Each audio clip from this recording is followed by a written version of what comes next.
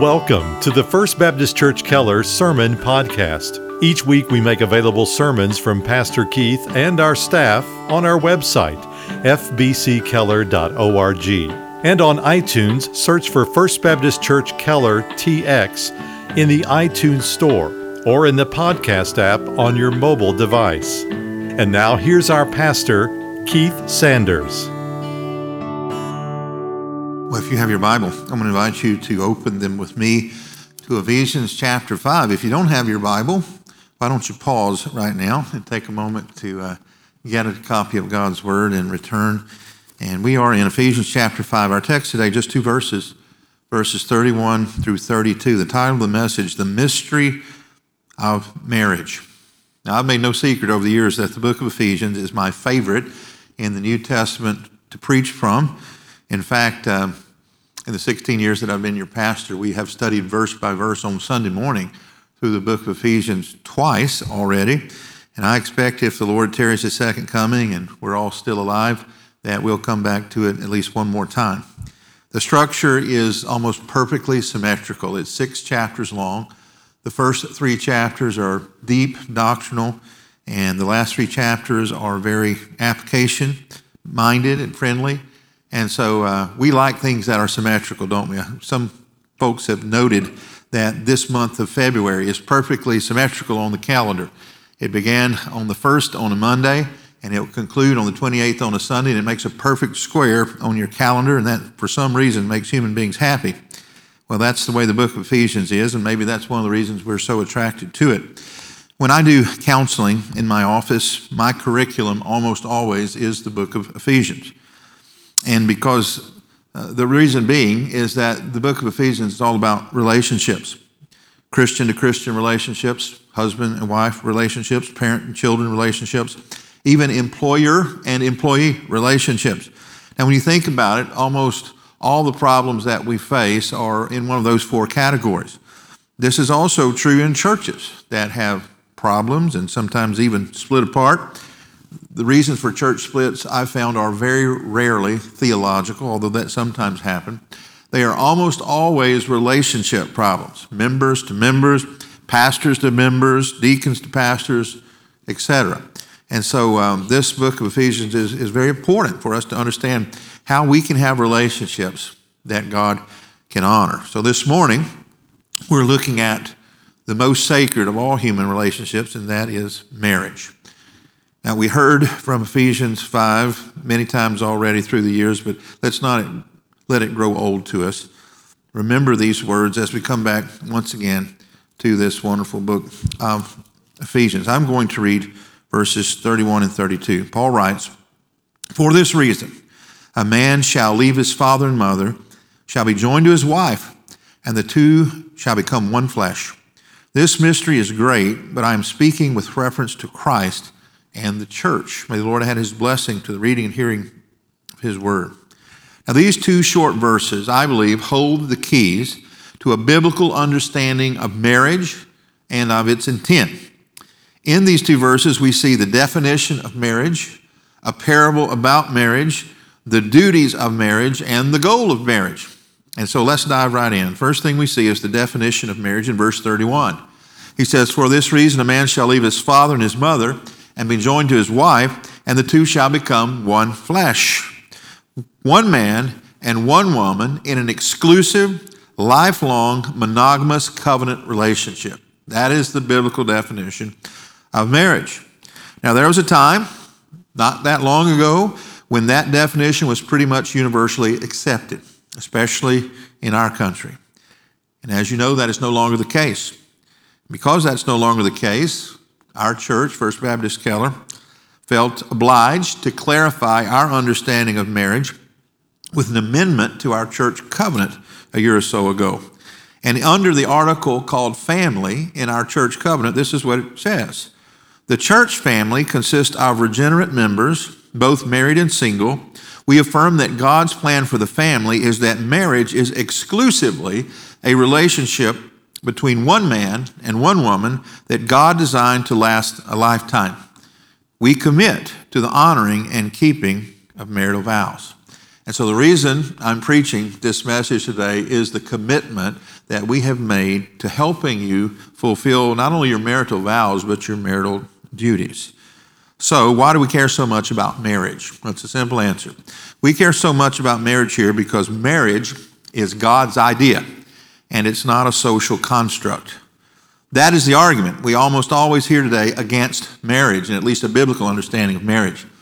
See, a social construct is an idea that has been created and accepted by the people in a society.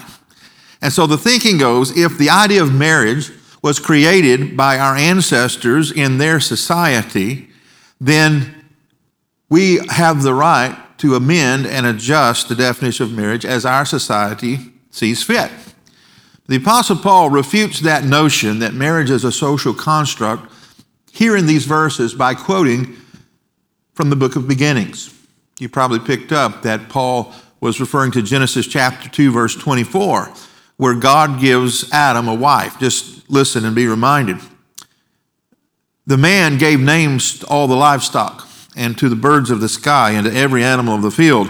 But for Adam there was not found a helper suitable for him. So the Lord caused a deep sleep to fall upon the man, and he slept.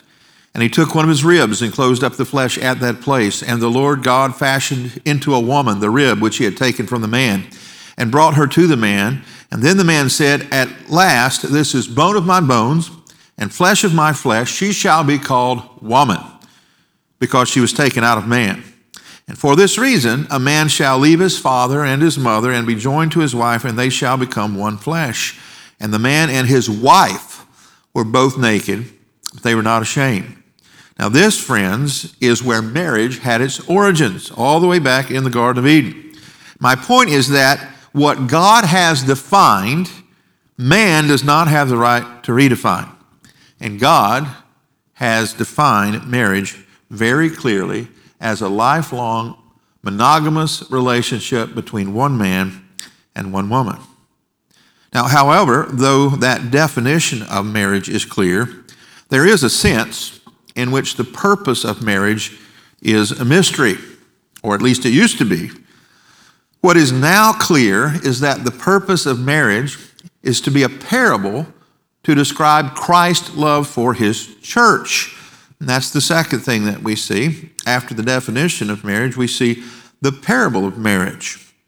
Verse 32, Paul says, "This mystery is great," but I'm speaking with reference to Christ and the church. The mystery of marriage is a big one, Paul says. And I can tell you in my first and second year of marriage, I said amen to the Apostle Paul, because I was 31 when I got married, and have one brother and no sisters, and I had not been around girls very much at all in my life. And I had a very difficult learning curve to understand how to treat and communicate with my wife. And she just said amen.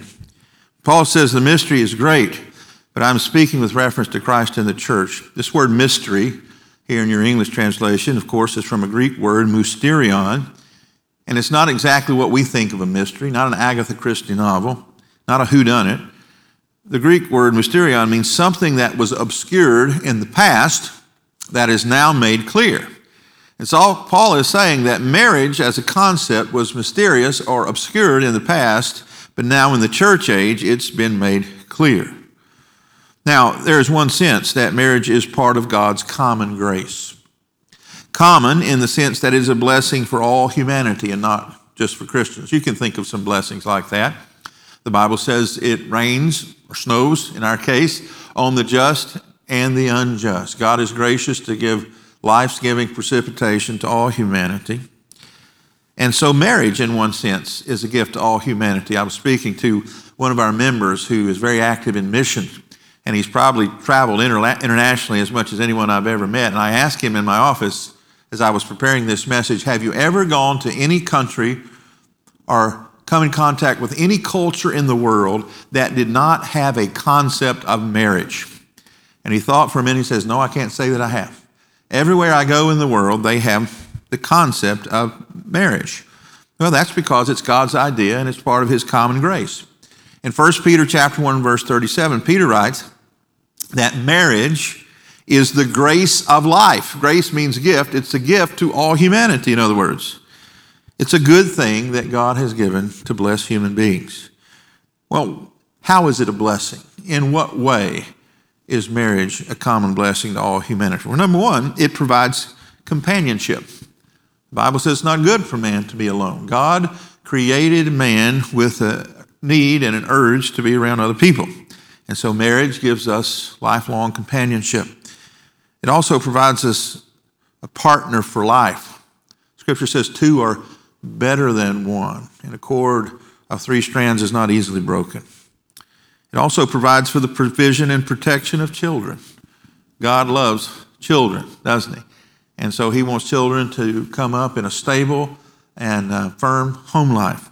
And so he gives us marriage for that purpose. And he also provides legitimate expression for God-given sexuality.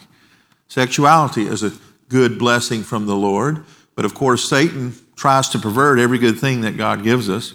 But in the context of marriage, our sexuality can be expressed for the glory of God. And when I do premarital counseling, I always start with the couple by saying, I want you to know your pastor is a huge fan of marriage, because I require 5 hours of premarital counseling before I'll perform a ceremony. And I tell them, by the third session, you're going to think I don't want you to get married. Because most of what we do is to point out all the pitfalls and possible obstacles that we have seen historically that can disrupt and shipwreck marriages. But I'm for marriage, thankful for my own marriage, and view it as one of the great blessings in my life. But here's what we need to be clear about to our children and our friends who are considering entering to this covenant marriage, is that marriage is hard. It's not easy. That's true of most things in life that are valuable and worthwhile. And that's certainly true of marriage. I read a quote this week. One of those quotes that when you read it, you think, I wish I had said that first. And this pastor said, there is a reason why the symbol of Christianity is a cross and not a feather bed. And of course, the reason is marriage and Christianity and Christian marriage, when we put those two things together, is difficult. Marriage is difficult when the two parties enter into it in what we would say ideal circumstances. Both healthy, both financially stable, both pure sexually before the Lord. Even in those circumstances, marriage is difficult. And when you add other factors to marriage, it becomes even more difficult. And so we need to be honest when we talk about marriage. But here's what I want you to hear if you hear nothing else today. A Christ-centered marriage is one of the greatest joys any human can have. It can be a little bit of heaven here on earth.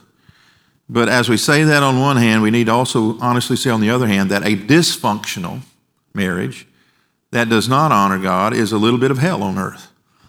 Now, I want all of us who are members of First Baptist Church of Keller to have the kinds of marriages that God intends for us to have. And it's not just because I want you to be happy. And I do care about your happiness. But as one of our former staff members used to always remind us as parents, that God cares more about our children's holiness than he does our happiness. And so the Bible cares much more about our holiness than our happiness, but we can have both. If we are walking in the Lord's will, fulfilling our God-given roles in marriage, doesn't mean we're not going to have any problems, doesn't mean we're not going to have difficulties in marriage, but it is the kind of marriage that God honors and blesses. Now, that is the mystery that was hidden in the past that is now revealed in the present. Here it is. Marriage is a picture of Christ's love for his church. Really, it's a parable. You know, a parable is an earthly story or metaphor which carries a heavenly or an eternal meaning. You can remember some of the great parables that Jesus taught. He taught the parable of the soils, that the sower, the farmer, went out to sow, and we believe that seed was the gospel message. And some of it fell upon hard, compacted soil, and some of it fell upon weedy soil, and some of it fell on good soil. And so really, the only evidence that person is truly born again is that it comes up out of the ground after it's planted, that is the gospel message, and it produces fruit. And so that's a wonderful metaphor of the gospel. Jesus told the parable of the virgins.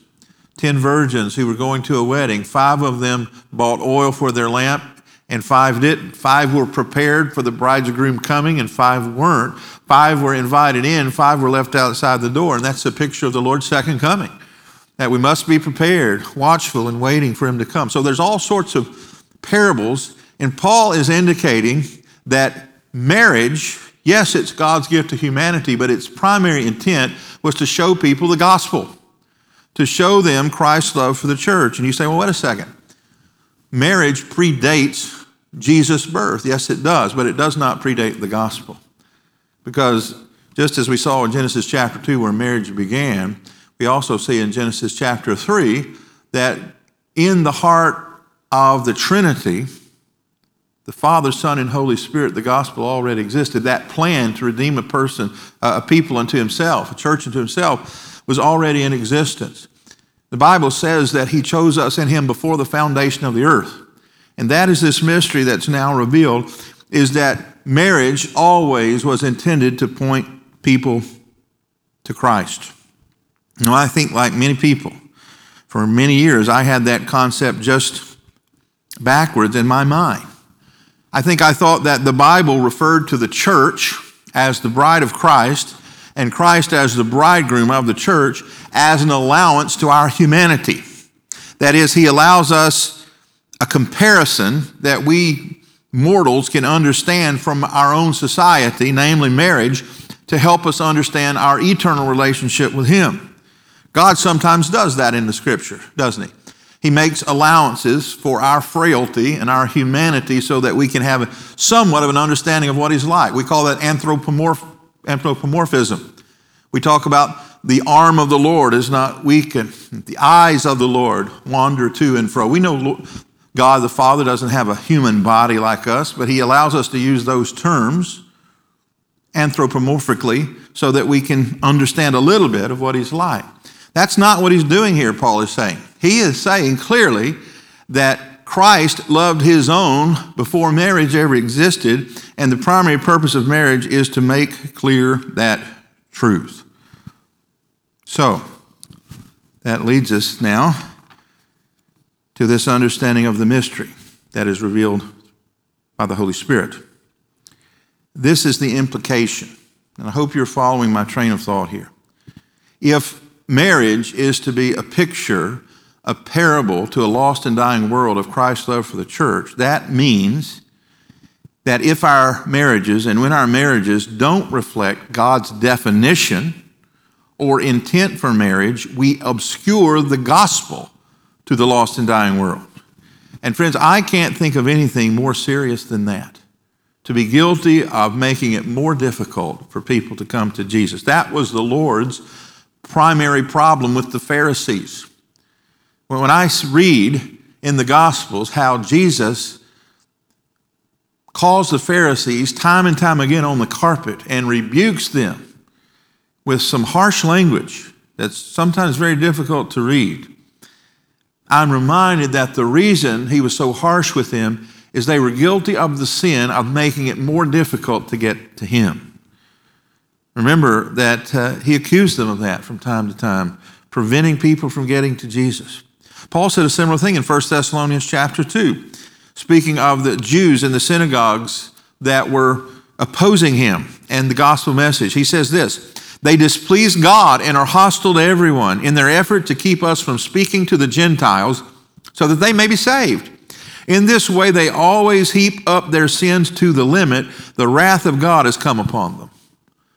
Paul says that for a person who makes it more difficult for another person to see the truth of the gospel, they are heaping God's wrath up. So, you can see that it behooves us as believers and members of this church to understand the definition of marriage, the purpose of marriage, but thirdly, our duties in that marriage. He says, wives, we have to go back up now to verse 22, wives, subject yourselves to your own husbands. Be subject to your own husbands as to the Lord.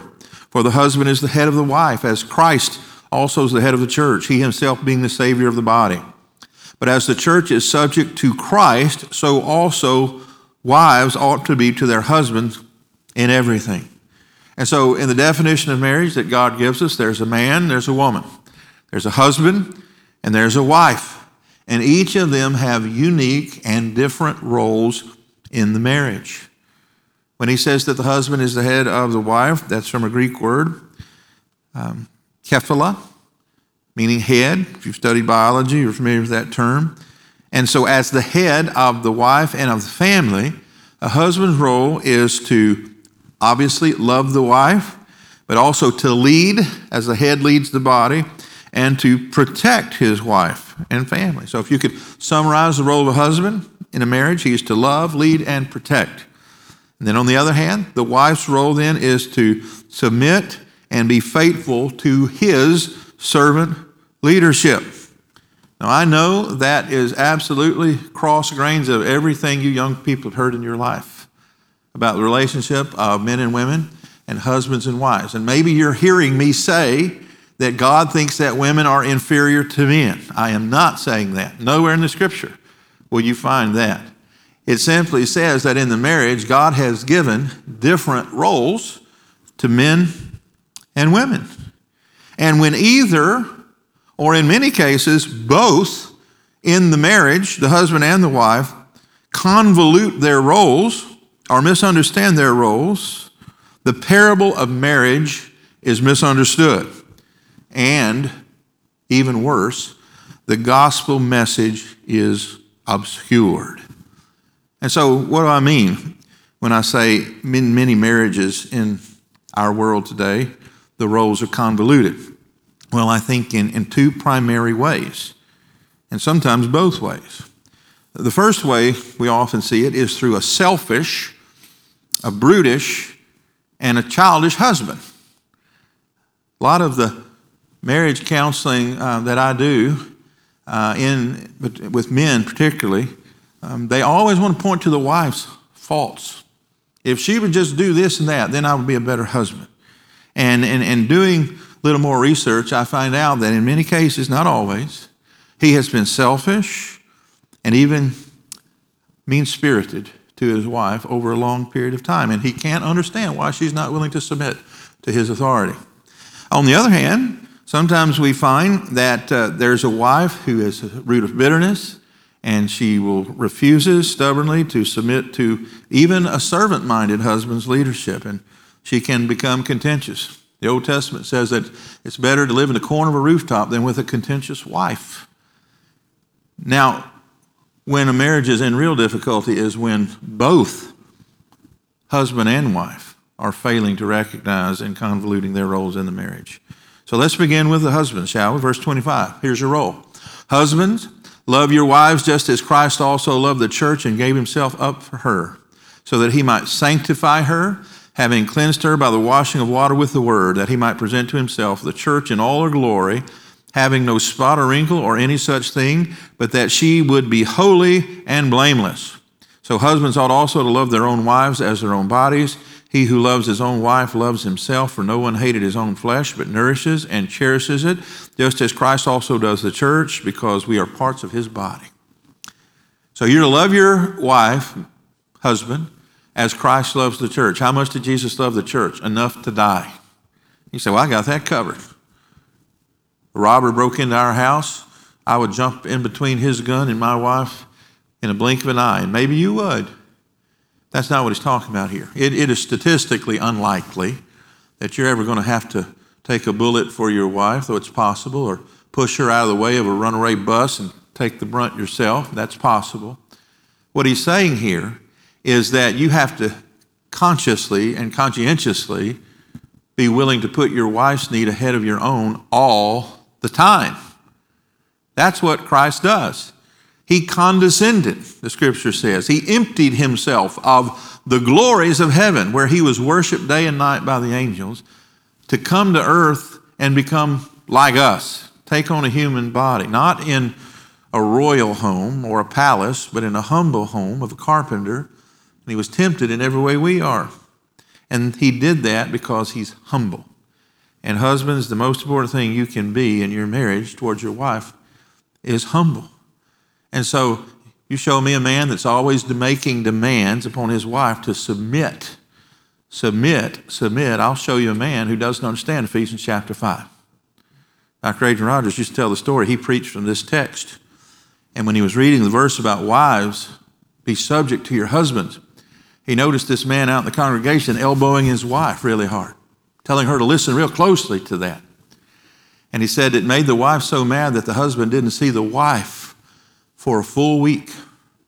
And after 7 days, he could see her a little bit out of one eye. And so these verses are often misunderstood and used, unfortunately and sinfully, to try to correct the other person rather than seeing our own roles here. And so the husband role is to love the wife as Christ loves the church, to put her needs consistently ahead of his own, to treat her with the kind of love and respect that will help her to make progress in sanctification, seeing her as part of the same church body that he's a part of. So, the wife then is to love her husband as well and respect her husband. Look at verse 33. It says, nevertheless, each individual among you, that is husband and wife, is to love his own wife even as himself, and the wife must see to it that she respects, reverences, submits to her husbands. Now, those are the roles of marriage. Now, fourthly, finally, let's see the goal of marriage. The goal of marriage. We often say that there is an already and a not yet element to the kingdom of God. That is true as it relates to marriage as a parable or a picture of the gospel. Remember, the thing that was hidden in the past that is now revealed is that marriage is always intended to point to Christ's love for the church. And marriage in the ancient world, though it's similar to what we understand today, was a little bit different. In fact, here's the main difference. Most marriages in the ancient world, and still many parts of the world today, were arranged marriages. We live in this little bubble of history here in the Western world where a husband or a man tries to woo a woman and convince her to marry him or vice versa. For many centuries, in fact, almost all of human history, marriages were arranged between families. Well, the scripture says that God chose us in him before the foundation of the world. That is, he put his affection upon us and set his mind to save us. And so, in that sense, he arranged the marriage. Also in the ancient world, marriage had two phases. There was a betrothal period in which the husband was to prepare to take care of his wife for a lifetime, and the wife was to prove her fidelity and loyalty.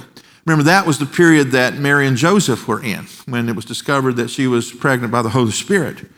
They had not yet come together, consummated their marriage as husband and wife. They were in that preparation period. Legally, in the eyes of the community, in the eyes of the law of God, they were legally married, but it had not reached its consummation.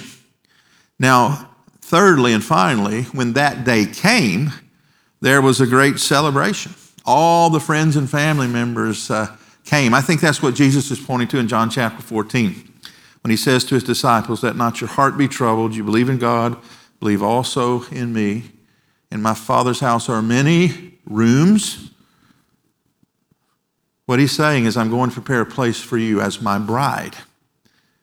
I'm going to add rooms. God's been adding rooms on his heavenly home for all of those who are considered the bride of Christ. And the scripture says one day, God the Father is going to say to the Son, now's the time, go get your bride.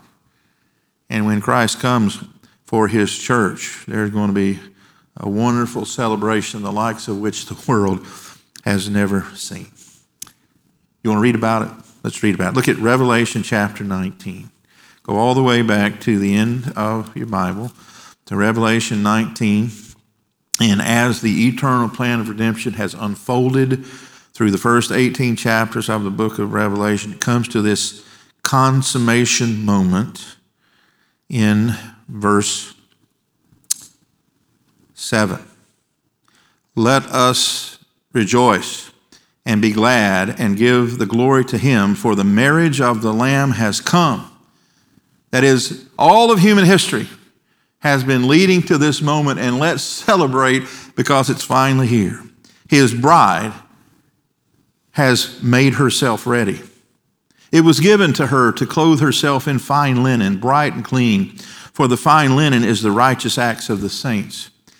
That is, during that betrothal period, between the time that Christ ascended into heaven and the time he comes again, is that betrothal period, as we think of marriage as a parable, in which the church proves herself faithful and pure, clothed herself in white linens through the righteous deeds of the saints. Verse 9, then he said to me, this is an angel that's speaking to John, write, blessed are those who are invited to the marriage supper of the Lamb. And he said to me, these are true words of God. And then I fell at his feet to worship him, but he said to me, do not do that, for I am a fellow servant of yours and your brethren who hold the testimony of Jesus. Worship God, for the testimony of Jesus is the spirit of prophecy.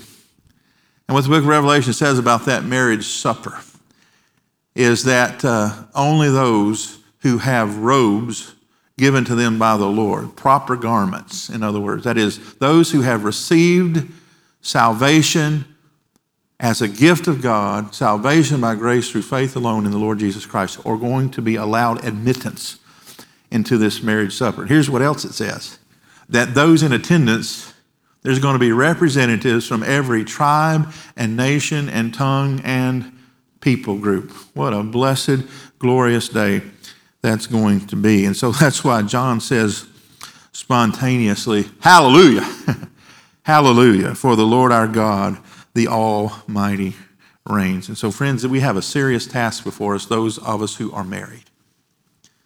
We have to, first of all, accept and understand God's definition of marriage.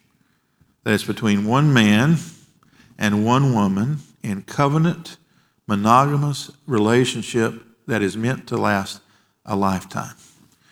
And so if you are dabbling in other relationships that are seeking to vie for the affection that is owed only to the unique relationship of marriage, it's more than dangerous. It's sinful. Because what you're about to do is not only hurt your marriage and your family and your reputation in the church and community, you're about to be guilty of obscuring to a lost and dying world the truth of the gospel.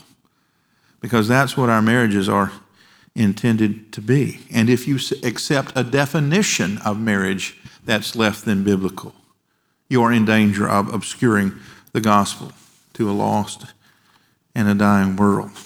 And so you understand why we take marriage so seriously here at First Baptist Church of Keller. Because it's a gift of God, and all gifts of God are to be treasured and valued and understood as a means through which we can bring glory to Him. That is my prayer for my own marriage, for every marriage in First Baptist Church of Keller, that we would in each and every marriage bring glory to God. So I want to close today by praying a blessing on all the marriages of our church. Would you join me now in prayer? Heavenly Father, we have seen very clearly today that marriage is your idea. It's not a social construct. It's not something that men made up to subjugate women, not something that women made up to ensure their financial future. It's your plan. And there are many benefits to it. It protects us. It provides for us companionship for a lifetime, a partner to do life with. But most importantly, today we've seen it's a parable. It's a story, a metaphor that helps to explain Christ's love for the church. In short, the gospel. So, Father, help us to take that very seriously. Help us never to even dabble in anything that would diminish the clarity of Christ's love for His church, even for a moment. Father, I pray for every marriage in our church, especially my own, that we would not only understand the definition, but would be zealous to fulfill our God-given roles. That we men and husbands would indeed love our wives as Christ loved the church. Yes, be willing to lay down our life, but every day put their needs ahead of our own selflessly.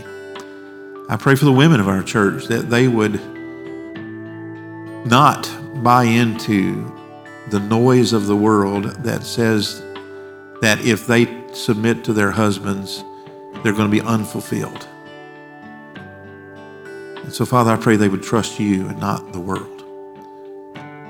Father, I indeed pray that in our marriages, our family members who are lost and our friends who don't know the Lord, and even strangers would be attracted to Jesus because of the love we have for one another. Father, we look forward to that day that's spoken of in Revelation 19, the marriage supper of the Lamb. Until then, Lord, help us like a betrothed bride to be watchful and prepared and excited about the coming of our bridegroom. And we pray all these things in His name and for His sake.